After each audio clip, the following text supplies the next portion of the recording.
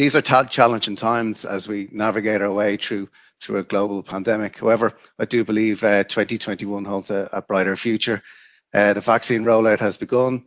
Governments are providing stimulus across our local economies. And with that, I do believe consumer and business confidence will return.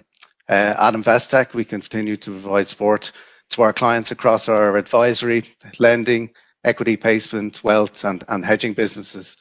Investec has also partnered with governments on various pandemic funding initiatives across South Africa, the UK and Ireland, all there to help businesses and support the economy.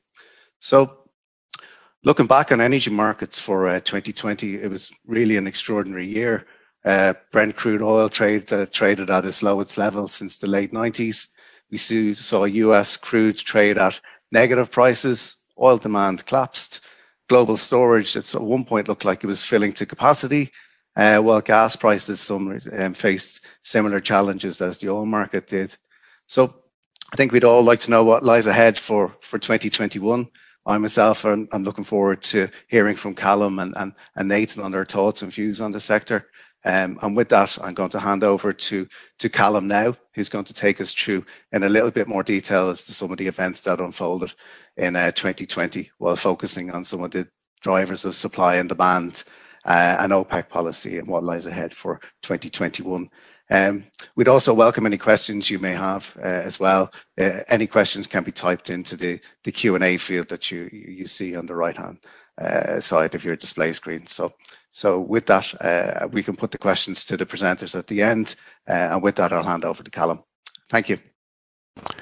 Good morning, everybody. Thanks very much, Alan, for that introduction.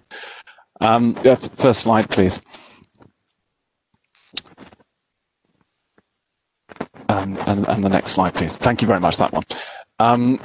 So I think it's good to start off by just recapping quickly on some of the key events last year.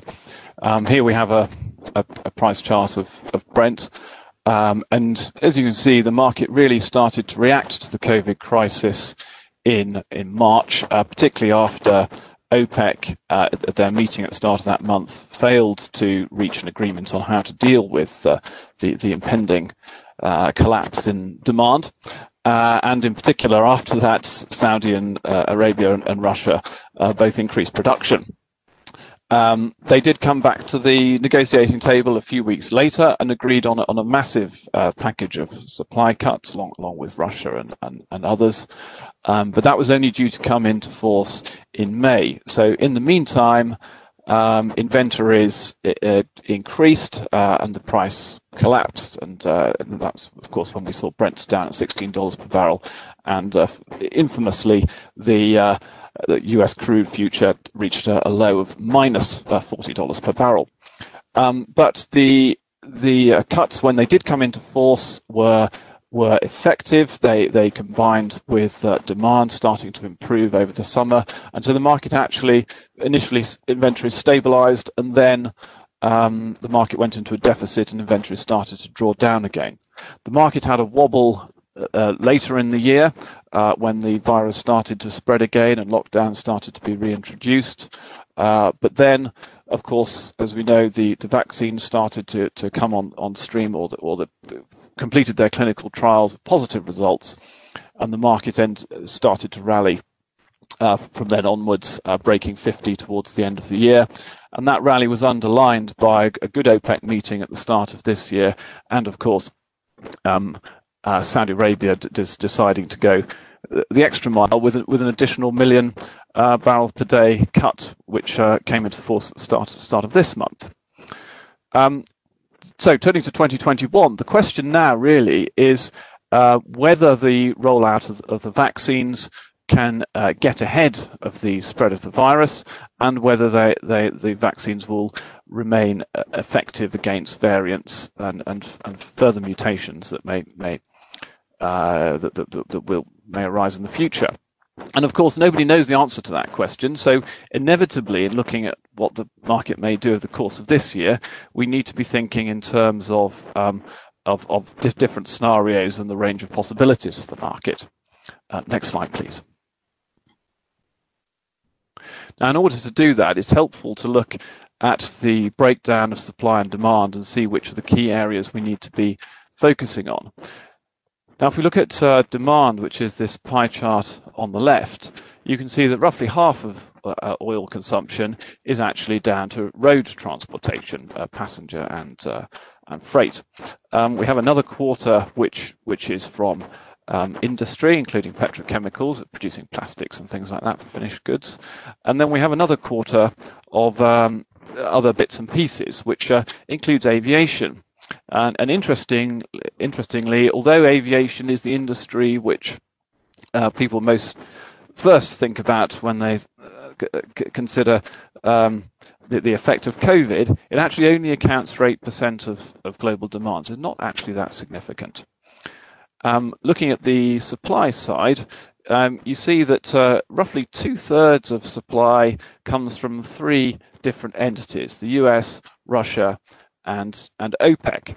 And of course, because OPEC and Russia, as well as a few other countries like Mexico, which fall into the other, that green slice there, together they make up pretty much half of world production in terms of what we call OPEC plus.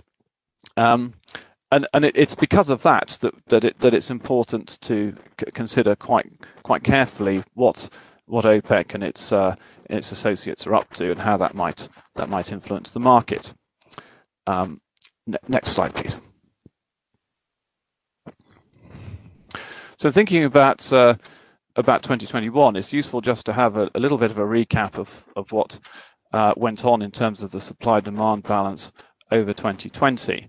Now, the grey area on this chart shows the difference in average production in 2029 average demand in 2029 and demand in each month of this year. And this is negative because it has a negative effect on the supply-demand balance. The supply change, on the other hand, has a positive impact.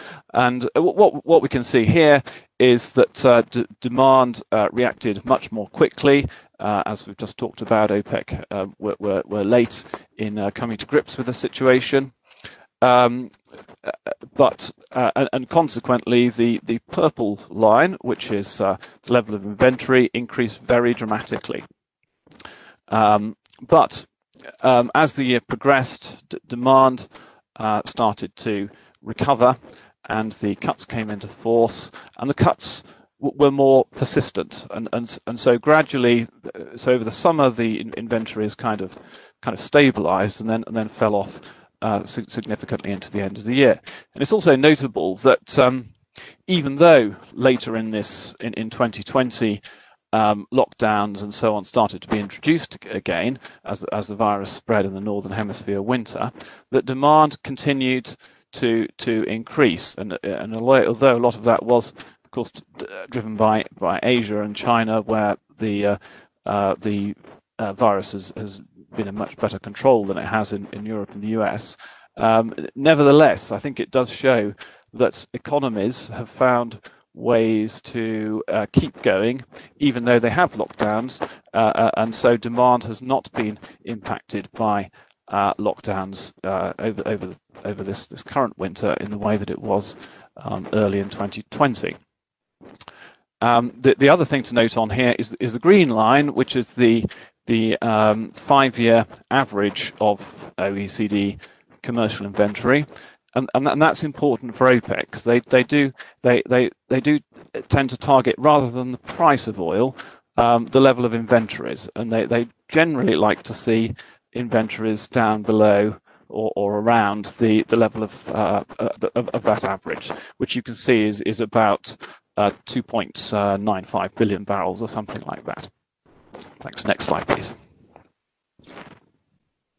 So now we can move on to the scenarios. And what we've done here is we've taken the forecasts of the US Energy Information Administration to use as a base case, and then we've applied some adjustments for the different demand scenarios and looked at OPEC's actions and what they may need to do over the rest of the year to achieve certain inventory targets. So the first scenario is really just the base case with and assumes that OPEC put back in the production that they've adjusted for over the first quarter, and also that Saudi Arabia unwind their additional cuts.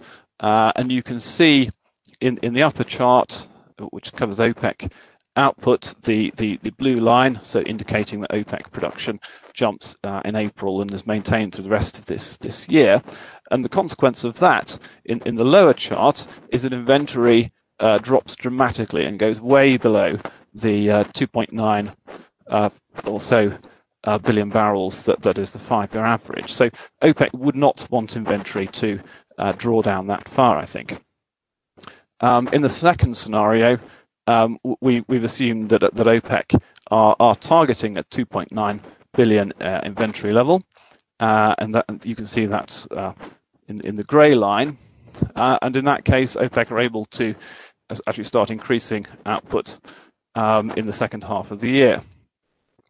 Now, scenario 3, which is the green line, models a softer demand scenario for the US and Europe over the start of this year, and that leads to a slight uptick in inventories in the coming months, but really only in terms of what OPEC then need to do. It just delays a little bit the path for increasing production later in the year. If we model quite a significant demand shock where Chinese demand is impacted as well, so this is if there's a resurgence in the virus globally, then this is the purple lines, then you can see on the lower chart we get quite a significant build in inventories. But again, even there, OPEC is able to, although it needs to maintain its level of cuts a little bit longer than it might like to, it can still gradually increase output through the remainder of the year. The other possibility, of course, is that the vaccine rollout is actually does proceed very quickly, and that that enables demand to recover more quickly than might be expected. And essentially here we're modelling a return to 2019 levels of demand from about May. And in that case, OPEC is able to increase production actually very quickly, much more quickly than it's currently indicated it's going to do. So I think in summary, what this seems to show is that the action that OPEC has taken thus far, and what it's signalling at the moment that it's going to do over the next few months, already prepares the market for a softening in demand, and even with a more significant demand shock, it doesn't necessarily need to change its path very significantly. On the other hand, of course, demand could surprise on the upside. So the market, so overall, the OPEC does seem to have put in place measures which should be effective, at least in coping with inventories and a demand shock in the short term. But of course, OPEC is not as important as it is not the only part of the puzzle. The behaviour of commercial producers is also extremely important. And so I'll now hand over to Nathan to talk about that. Thank you. Thanks, Callum. And good morning, everyone. If we could have the next slide, please. Yeah, so thanks again. So when we think about the oil market, we can analyse supply much more easily than demand due to better and more timely disclosure.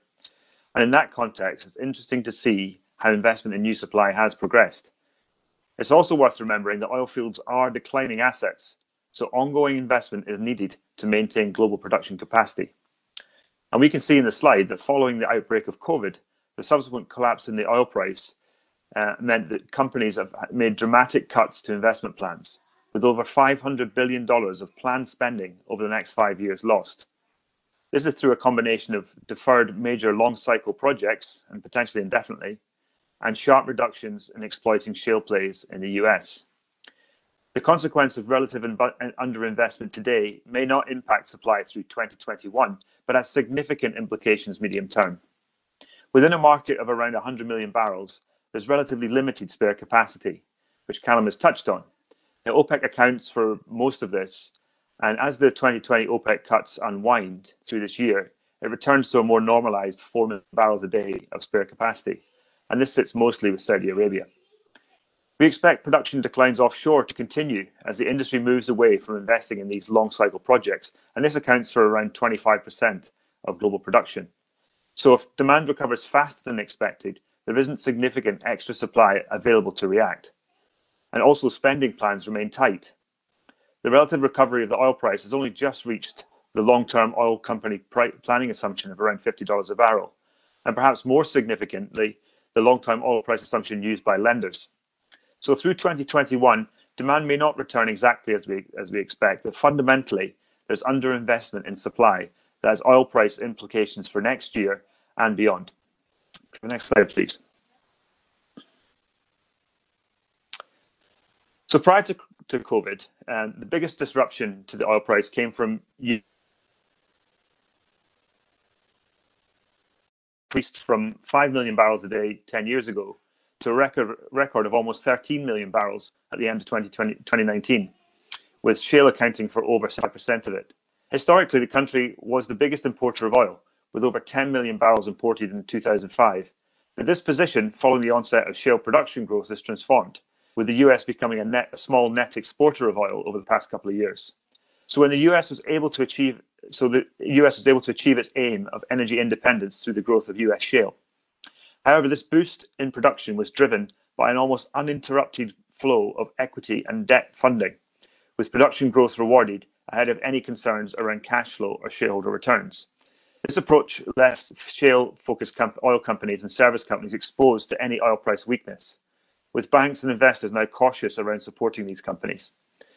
There may have been more bankruptcies in the oil price weakness in 2016, but in 2020, the average amount of debt associated with each company almost doubled to $1 billion. So the combined debts of E&P and service companies declaring bankruptcy over last year was over $100 billion. So the recovery in the oil price should slow this process, and the business models of publicly listed E&Ps have shifted to cash flow and not unlimited production growth. Indeed, public companies are now committing to reinvestment caps that are a percentage of cash flow. This more prudent approach ensures funds are available for debt reduction and even dividends, abandoning growth for growth's sake. It's also illustrated in the US rig count in the chart, from over 800 rigs at the end of 2019 to a low in mid-2020s, with a recent recovery as oil prices improved. So production may begin to recover from the lows of 2020. I believe, and I guess this is crucial really, that the potential for US shale production to significantly surprise to the upside has passed. And this is exacerbated by President Biden and his drilling ban on federal lands, and also the cost of production likely to increase as methane leakage prevention measures are implemented. Indeed, major oil service companies like Halliburton and Baker Hughes both point to a slow recovery in demand for their services in the next couple of years. About Middle East, Brazil, and Russia, not US unconventionals. Next slide, please. Next slide, thanks. Okay. So when we think about the equity performance, it's been a roller coaster ride for equity investors. So as the drop in oil prices led to historic, and these oil price drops led to historic dividend cuts, and in some cases coincided with transitions from oil and gas companies into energy companies with greater investment in new energy projects. Indeed, as the companies post Q4 results, they are characterized by record losses and tightening budgets. As the chart shows, the oil price fell further, but recovered faster than oil equities. And based on our discussions with investors, the sector remains underowned, although interest is picking up from an admittedly low base. So there is a potential for a re-rating of stocks as confidence in the oil price and sector interest increases. We expect companies to keep spending tight, reduce exploration budgets, with write-downs of longer-term projects expected to continue. We also anticipate further divestments of legacy assets, such as in the North Sea, to focus portfolios, reduce costs, and pay down debt. Interestingly, rather than other public companies, it is mainly private equity players that are the buyers of these legacy positions. This is particularly the case in the UK Norwegian North Sea, where over $10 billion of deals were completed in the past 4 or 5 years. Indeed, the long-awaited transition of some of these private companies onto public markets has started with the reverse takeover of London-listed Premier Oil by Harbour Energy, and this is expected to complete in the second half of this year. This will create the first senior E&P on the LSE since the acquisition of BG by Shell in 2015. The share price performance will be watched closely relative to higher-rated Norwegian peers. However, current public market valuations remain low, with little incentive for PE players to list their investments, switching to dividends to generate returns, particularly as oil prices improve and cash flows surge. We expect diversification by these the majors into low carbon energy to accelerate through 2021, with European majors leading the way. This follows high profile the space. This will be helped by COP26 and the Biden administration. Their US equivalents seem more reluctant to move in that direction. However, investment in the hot renewable sector from the lower valued oil and gas sector could lead to mismatches in expectations around shareholder returns. And although disparities in valuations might be helped by improving oil prices. Next slide, please.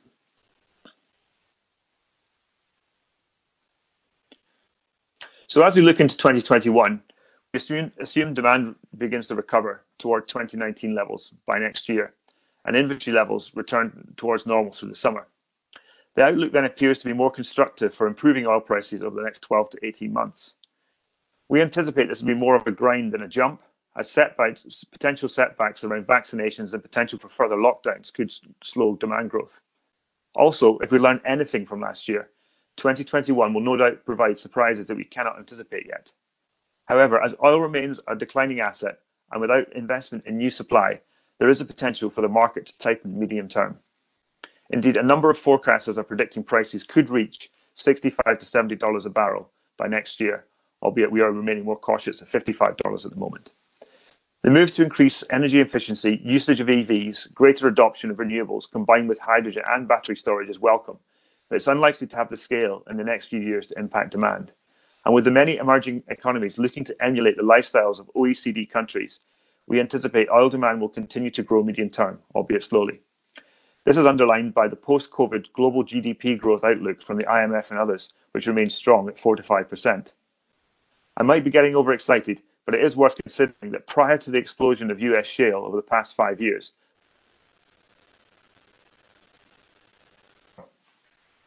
next slide, please.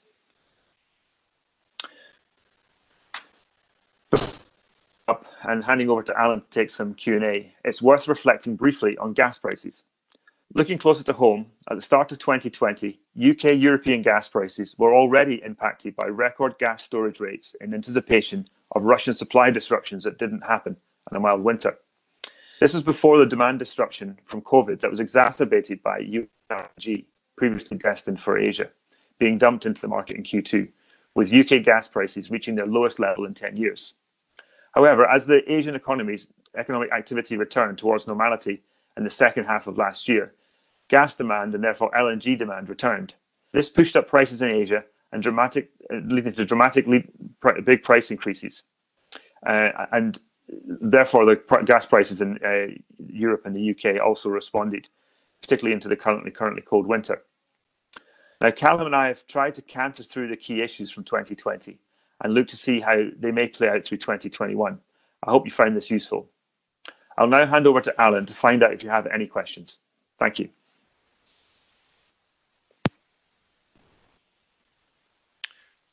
Thanks very much, Callum and Nathan. It's a great update. It's great to get your views on what's supporting the market. Just at the start of 2021, my kind of takeaways from that is one, it's hard to believe there was a supply deficit as we came into the second half of 2020. It really looks like OPEC's compliance with the supply has really stabilized the imbalances that we've seen in the markets.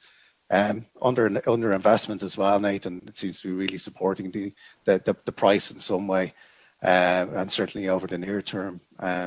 And again, yeah, it's a question I suppose that's going to be on everyone's mind is as oil prices rise, how quickly will shale oil, return and investment go into that sector. As you're kind of pointing, it seems to be underinvested, and it may be a little bit slower to return in 2021. For those who have any questions, please feel free to type them into the Q&A field, and we can put them to the panelists. It's on the right-hand side of your screen. We had a number of questions coming in, actually, throughout the presentation, which I'll put to Callum and Nathan now. So this could be answered by both panelists. Nathan, I'll put it to you first. We've seen recent quarter 4 results released from the major oil companies like BP, Chevron. They've been coming in, a lot weaker than analysts had expected. What are we seeing investors do in oil and the gas market at the moment? Well, certainly over my career, I haven't seen investor levels interest from investors as low as it is at the moment. And I think that's a combination of the share price performance of a lot of the companies, and also a greater emphasis on ESG and that type of investments with strong performance from other sectors, particularly the tech sector. So I think that the interest in oil companies it's also incumbent on the companies, whether it's majors or E&Ps, to deliver, and whether that's through dividends, but they've cut those recently, or through delivery of. So I think it's really incumbent on the companies to deliver, and if they deliver, I think the shareholder interest will return, and it's already picking up now that the oil price is beginning to improve. I think people just need to be convinced that this improving oil price is here to stay, set against discussions around peak demand and things like that. I mean, it'll be interesting to see how that all plays out over the next couple of years. But I guess the opportunity here is in an under-owned sector. If there is any interest, then the share price performance could outperform, could be squeezed as more people try to get back into the space. Very good. And Callum, just even from a futures point of view, we saw some pretty strange things happening within the futures market in 2020, certainly on US crude. Can you tell us a little bit what we're seeing from the investor side in oil markets? Yeah, we get some quite transparent information about the behaviour of speculative investors in the futures market, and it's quite interesting because we've seen a rather divergence of behaviour on US futures versus on Brent. Speculative bullish interest in US futures market increased quite markedly over the summer, and then kind of leveled off. Whereas in Brent, the interest from people to take positive views on oil was quite subdued until towards the end of the year, when that increased significantly, and consequently we saw an increase in the premium of Brent over the US crude future WTI. I think the other interesting thing is that the investors typically invest at the front end of the curve, so that tends to push that up quite strongly, and so we're in the quite odd situation really, where we've got very high inventories. We've got the prospect of demand recovering, later in the year, and all the things that Nathan mentioned about constraints on commercial producers, and yet the front contract is trading at 58, and the back end of the curve, so December 2022 contract is trading at $53 per barrel. So the forward curve saying the market's going to go down, and I think this is to quite a large extent a structural thing, because you've got investors coming in at the front end of the curve, but we don't have quite the strong bid that we might have had, for example, from the airlines at the back end of the curve, which might have helped to normalise the situation. Yeah, and it kind of leads on to another question that's come in, Callum. Given as you mentioned, the airlines, given the losses that airlines have faced, both themselves within their operating models, but on fuel hedges as well, do we expect to see any material change in their hedging policy? Well, I think that there's a short and a long-term answer to that. In the short term, of course, it's still very uncertain what is going to happen in how quickly vaccines will help to end travel restrictions and that sort of thing. So certainly at the moment about adding hedging certainly into this summer. And although one way of addressing that, of course, would be to buy options rather than to trade swaps, which is typically what airlines have done in the past. At least then, if you discover that you're not going to burn as much as you've hedged, at least you don't have to pay out if the market goes down. And of course, the scenarios are correlated, because if restrictions are increased because the virus is spreading, then you're going to see the price going down as well. So that's a particular problem. But nevertheless, options are expensive. You might pay a 10% premium or something like that to buy options. So that's not a particularly attractive thing either. So this is a sort of dilemma that the airlines are facing at the moment. And of course, there is the other risk that prices do increase significantly, and they return to flying, and then they have a higher oil price to contend with. I think there's also a longer-term question about what this means and what lessons should be learnt from it. I mean, should it be that more generally airlines should not hedge as much, or perhaps do more hedging with just by buying options rather than and less on swaps? And I suppose there you have to take a view about how often you think these kinds of things, these kind of events are going to come around. I mean, if they really are once every 100 years, maybe it's not worth buying options. But of course, we have had other instances like the volcanoes a few years ago and things like that. Volcanic ash. So, these things do come around. So I think that's the longer term sort of philosophical debate. Yeah, no, I think you're right. Listen, certainly what we've seen over, the last number of years is that the cost of options has been a barrier for certain airlines to enter into. Certain airlines will adjust their policies in some way, but we've been through an oil crash in 2008. From $150 to $30 a barrel. We've seen a crash again in 2014, and some airlines readjusted policies slightly, but overall, they tended to come back to similar type hedging policies. Nathan, a question that's come in is: has the shift to ESG permanently impaired the relationship between the oil price and oil stocks? I guess we'll see. I think it'll be a very interesting 2021 to improve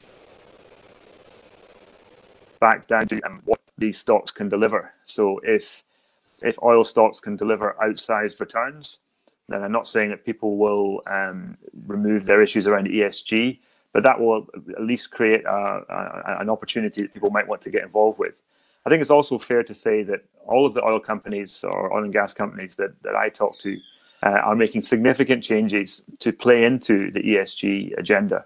So the development of carbon capture and underground storage, the move to drive down emissions, these things are all activities that these oil companies are doing right now.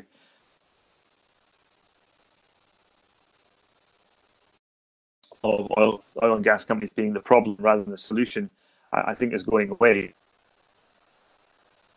Still need this oil to be produced, and the question is whether you want that oil to be produced by public companies, which face all the scrutiny that public companies get, or whether you'd rather oil was produced in Russia or Saudi Arabia or other places where their focus on ESG isn't quite the same. So I think you can align ESG with the direction that oil companies are taking themselves. But I think fundamentally shareholders want to make money, and I think the oil sector has not been very good for that over the past couple of years. But into 2021 and beyond, with a stronger commodity, focus on cost reduction, then I do think that the interest in the stocks will increase. But ESG is an ongoing challenge, and it's the right thing to do. I mean, nobody is against many of the things that are associated with ESG. I just think fundamentally The planet demands 100 million barrels a day, and in order to, and unless that's going to change overnight, which it won't, that oil needs to be produced. And I think it's probably better to be produced by public companies than it is by national oil companies where we don't know exactly what's going on. Another question for you, Nathan, that's come in is how much lower are the returns in renewable projects compared to your more traditional oil type projects? Well, they're different. I mean, renewable projects are essentially infrastructure utility style projects, so the returns from them are less than 10%. I mean, there'll be ones that are better and ones that are worse. But and also, if you're trying to buy into these projects, it's a hot sector. It's like hot property. Any sort of property boom, you have to pay up for these projects. So in order to pay up, if you need to pay up front, or just fundamentally these are utility style returns, you won't make as much money, but it's much more consistent from renewables than you would do with an oil project, where if oil prices surge as we expect, you'd expect returns in the 20 or 30%, and even some of the best projects can do better than that. So it's they are different things. But I guess fundamentally, if you want the project execution of oil companies to be more focused on renewables, then the companies have to do that. I guess the consequence, though, is around dividends and what medium term, what rate of dividend that sort of investment can sustain. And I think that time will tell. But I guess it's worth pointing out that fundamentally, oil and gas projects have got higher rates of return than renewables ones, but they've also got higher emissions. So that plays out in a different way. Yeah, no, and we're even seeing it with BP share price as well. It's suffered quite a bit, certainly since February, since they've announced that they want to become carbon neutral by 2050, and equally they're stating that they're going to see lower returns. With respect to downstream European oil refining, do you have a view on refining margins and the impact for smaller players? Well, refining is always a difficult business to make money, and particularly when the oil price is moving around so fast. And I would have thought that the demand for products in Europe generally, it continues to decline. I think obviously at this particular moment it is very, very difficult. So I think refining is a really tough place to be in at the best of times, and I think these are not those. So I would expect margins to continue to be very tight. A question in for Callum. The shape of the oil curve, listen, it's constantly changing. Can you give us some insights into, why the oil curve is so steep at the moment? Is it driven by investors? Well, the oil curve is downward sloping at the moment. Sorry. That's right. That's fine. Which I sort of touched on this briefly a little earlier, but yeah, I think that this is a typical sort of feature of the market that when investors get bullish, they always pile into the front end of the curve because that's the most liquid part. Forcing that up, but you then have to think, well, what's going to force the back end up of the curve up? Who is going to be actively buying further down the curve? And if the investors aren't doing that, and the consumers, I mean, airlines are one of the big sources of consumer buying down the back end of the curve. If they're not buying, then of course the back end of the curve can end up lagging behind, and that, I think that's what we're seeing. Okay. For the question for Nathan, how do you see the cost of capital for oil and gas companies changing over the next 5 years? Well, I think it depends where you are. So I guess what we tried to talk about was the outlook for shale, and I think the outlook for that type of project is going to be difficult to get access to capital.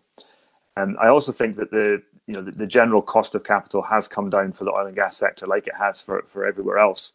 But I think the scrutiny on what you're going to use the money for is probably more significant. And in fact, we are seeing some banks offering lower rates or lower cost of capital if you can demonstrate that you're investing in low emissions or you're investing in gas or what have you. So I guess the point around the cost of capital is there money still out there for oil and gas investment? The answer is yes, from lenders, but it's a smaller group that want to be involved with it. And I think also there's more scrutiny around the ESG agenda and what the projects will deliver. But I think, I guess it maybe points to another source of constraint to add more supply to the market. Now, if people are right that we've hit a peak of demand and demand's going to fall fast, that might be the right thing to do. I guess what we're trying to mention this morning is that if you don't invest in supply, that also has a consequence where if demand doesn't decline, that there's going to be a bit of a crunch. So the cost of capital for oil companies is not particularly high. There are incentives in place if you can point to emissions reductions and doing things the right way. But the cost of capital is not that high. But I just think the number of banks that want to play in the space is lower, particularly in the US, where a lot of them were burned by the bankruptcies that I mentioned earlier. Do you think that we'll see some more consolidation in the oil sector, even with the big majors? Maybe. Improve returns is to reduce costs, and you can reduce costs by mergers. And we've seen, particularly in the shale plays, we've seen lots of all share mergers to remove one management team and improve the portfolio, high grade the portfolio. I think there's a potential for that. But again, you have to have, this is maybe a general equities issue or publicly listed market issue, is you're having turkeys having to vote for Christmas. You've got to have management teams that are prepared to give up their jobs in order for these mergers to happen. So I think at the absolute depths of the oil price, there was probably more incentive there to have these mega mergers. I think now we're going to see the oil companies actually divest more of their assets rather than do further acquisitions. And that's where the role of private equity is very interesting. We continue to see multi-billion-dollar investments from private equity, and some private equity houses actually raise more money to invest more into upstream. They can take a slightly longer-term view, 3 to 5 year, perhaps longer-term view, which might hint that they're expecting oil prices to recover and improve in the medium term. So I don't think we'll see mega mergers, but I think we'll see more consolidation amongst the smaller players. Yeah, no, agreed. And Callum, with oil prices rising now, we see Brent trading over 58 on the front contract today. WTI is trading 55. Do you think that we'll see a surge or we could see a potential surge in shale over the near term, or what would your views be? We seem to be back up at levels where these prices make sense. Well, there hasn't been much any sign of it. Any sign of that happening thus far. US shale output has been kept going using a backlog of wells that had already been drilled but had not been put into production.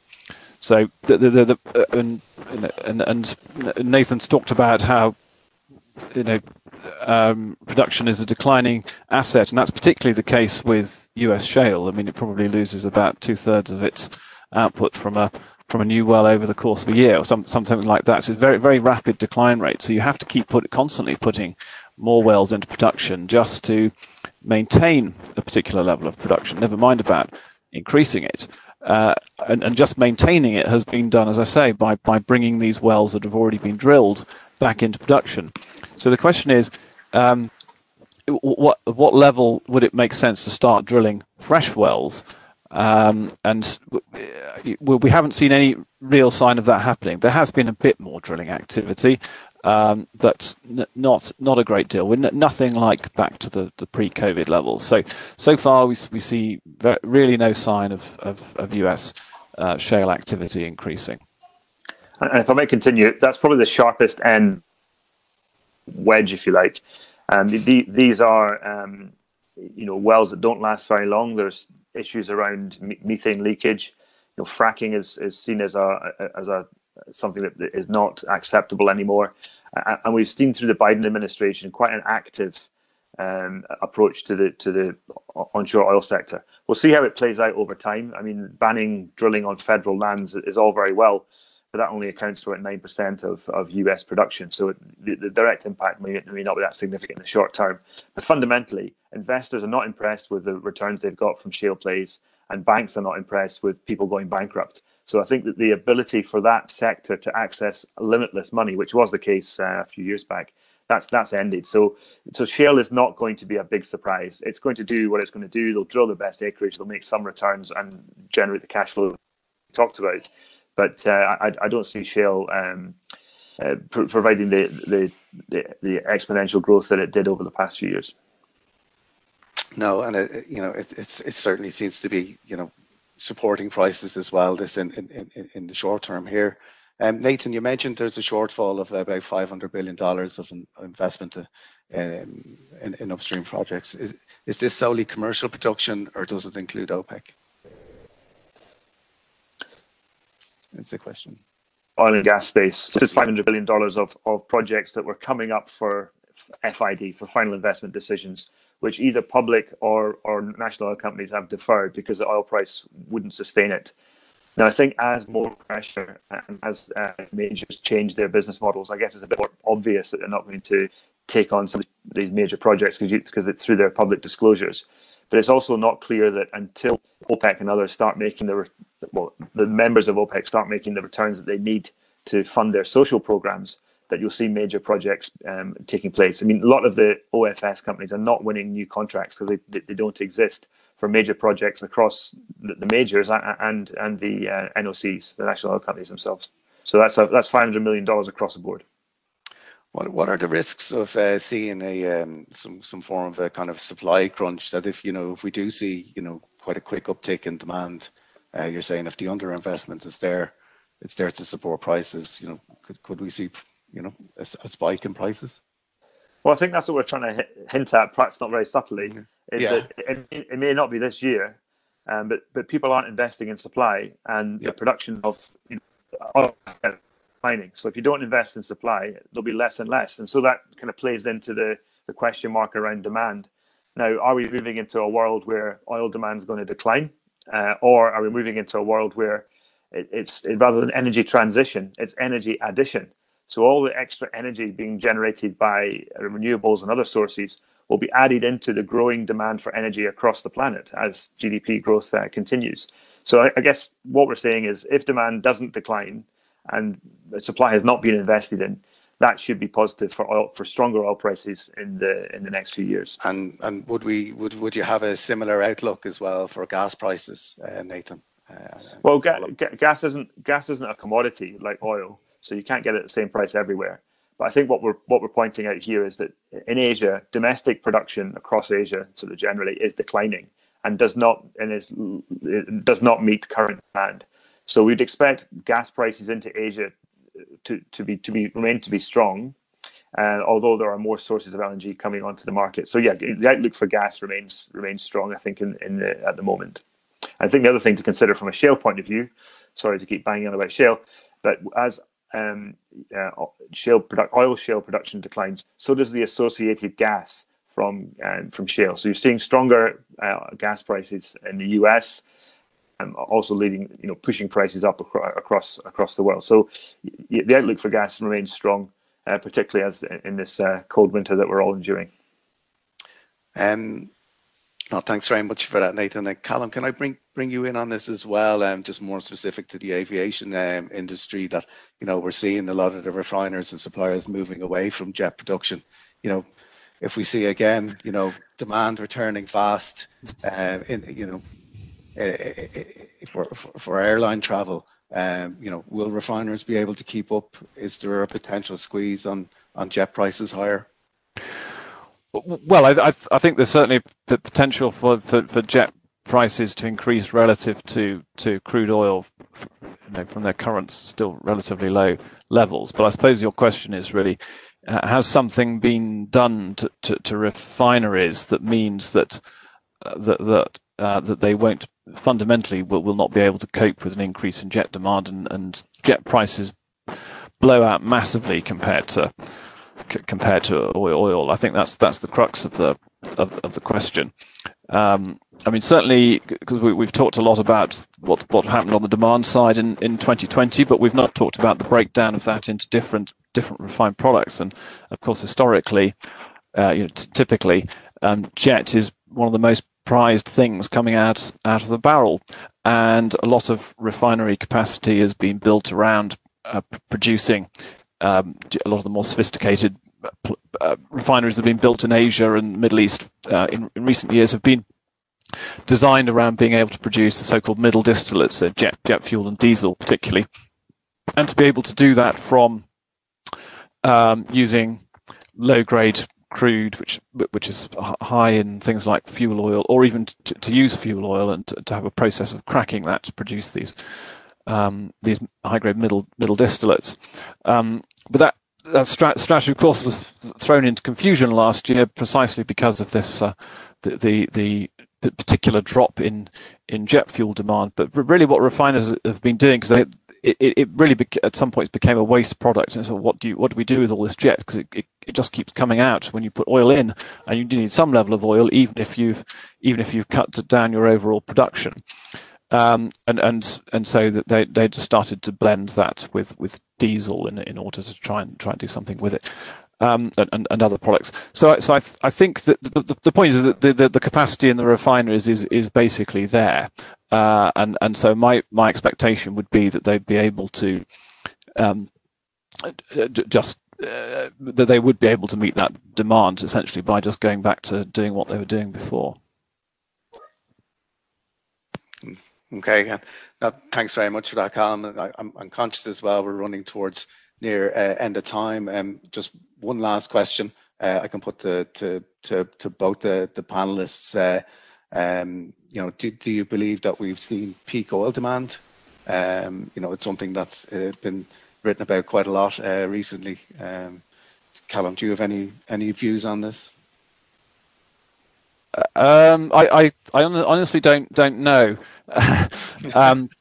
but I think the important thing is not so much. We demand in 2019 was 100 million barrels per day roughly. Yeah. So I think the question of whether in the future we exceed 100 million barrels per day and get to 102 or 103 or something like that isn't really the question. It's the general path of oil demand in the years ahead, and I think there has been a change, whether or not it's justified, but I think there certainly has been a dramatic change in the view that analysts and people have taken about this, and we now see even the oil companies like BP forecasting that actually demand could decline significantly in the years ahead. Thanks, Callum. Even if it increases back up, later this year and next year. And Nathan, I guess I've got a shorter answer than Callum. No, I don't think we've hit peak oil demand. Certainly not in the short term. I mean, I do hope over the next 10, 20 years, but I think it's going to take quite a long time for people to switch their habits and for the infrastructure to be in place across the planet, not just in Europe and the US, to implement a bigger shift towards power generation and electricity rather than using oil as a key component of lots of parts of the global industrial landscape, I guess. So no, in the short term. Agreed. Well, listen, just with that, I think we'll wrap it up. I'd like to thank everyone for attending today. In particular, I'd like to thank Callum McPherson and Nathan Piper for their views. I think they've given us some great insights into what's stabilising the market, certainly at the moment, and what lies ahead.